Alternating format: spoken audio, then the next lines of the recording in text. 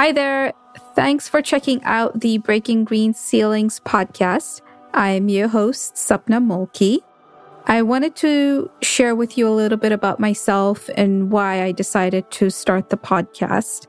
I'll start off by saying that environmentalism is all I've ever known and cared about since I was young.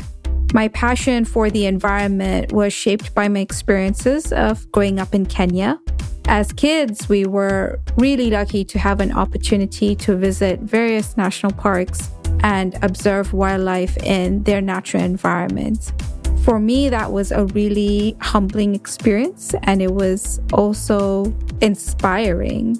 And then when I was 14, I witnessed Dr. Wangari Maathai, the first African woman environmentalist to win the Nobel Peace Prize, protesting right behind our house. At that time, Dr. Wangari Maathai and her supporters were protesting to prevent a neighborhood open space from being developed. Experiencing that moment was empowering and just an affirmation that my role was to help preserve and protect our natural environment.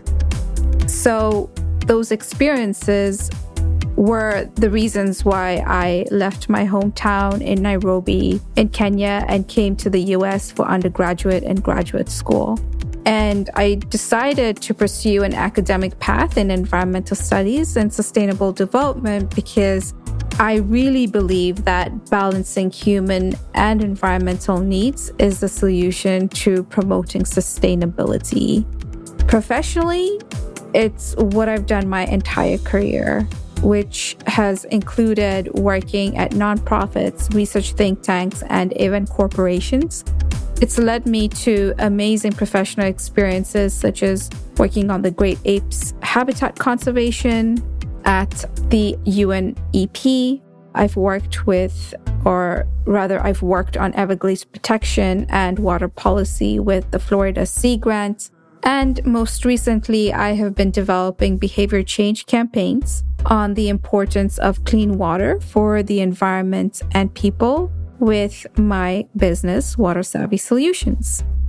My professional experiences are what has inspired me to start this podcast. As a woman of color in the environmental space, it was often hard for me to find others who looked like me and even others who shared similar perceptions or beliefs. It was also difficult to find people who understood the unique challenges of being a woman of color and an immigrant in the US working on environmental issues. So throughout my trials and tribulations, I wished my support system included more people who had similar experiences and aspirations. My hope is that this podcast can be a space of sharing, learning, and support for those who have shared such experiences or who have similar experiences as I did. Most importantly, I hope that this podcast amplifies the voices of underrepresented environmentalists and recognizes their contributions in environmental sustainability.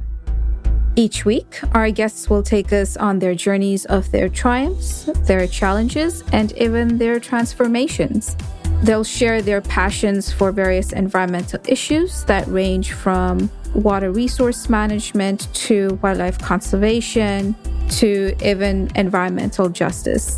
We'll hear from advocates and allies who work to promote inclusion in the environmental space.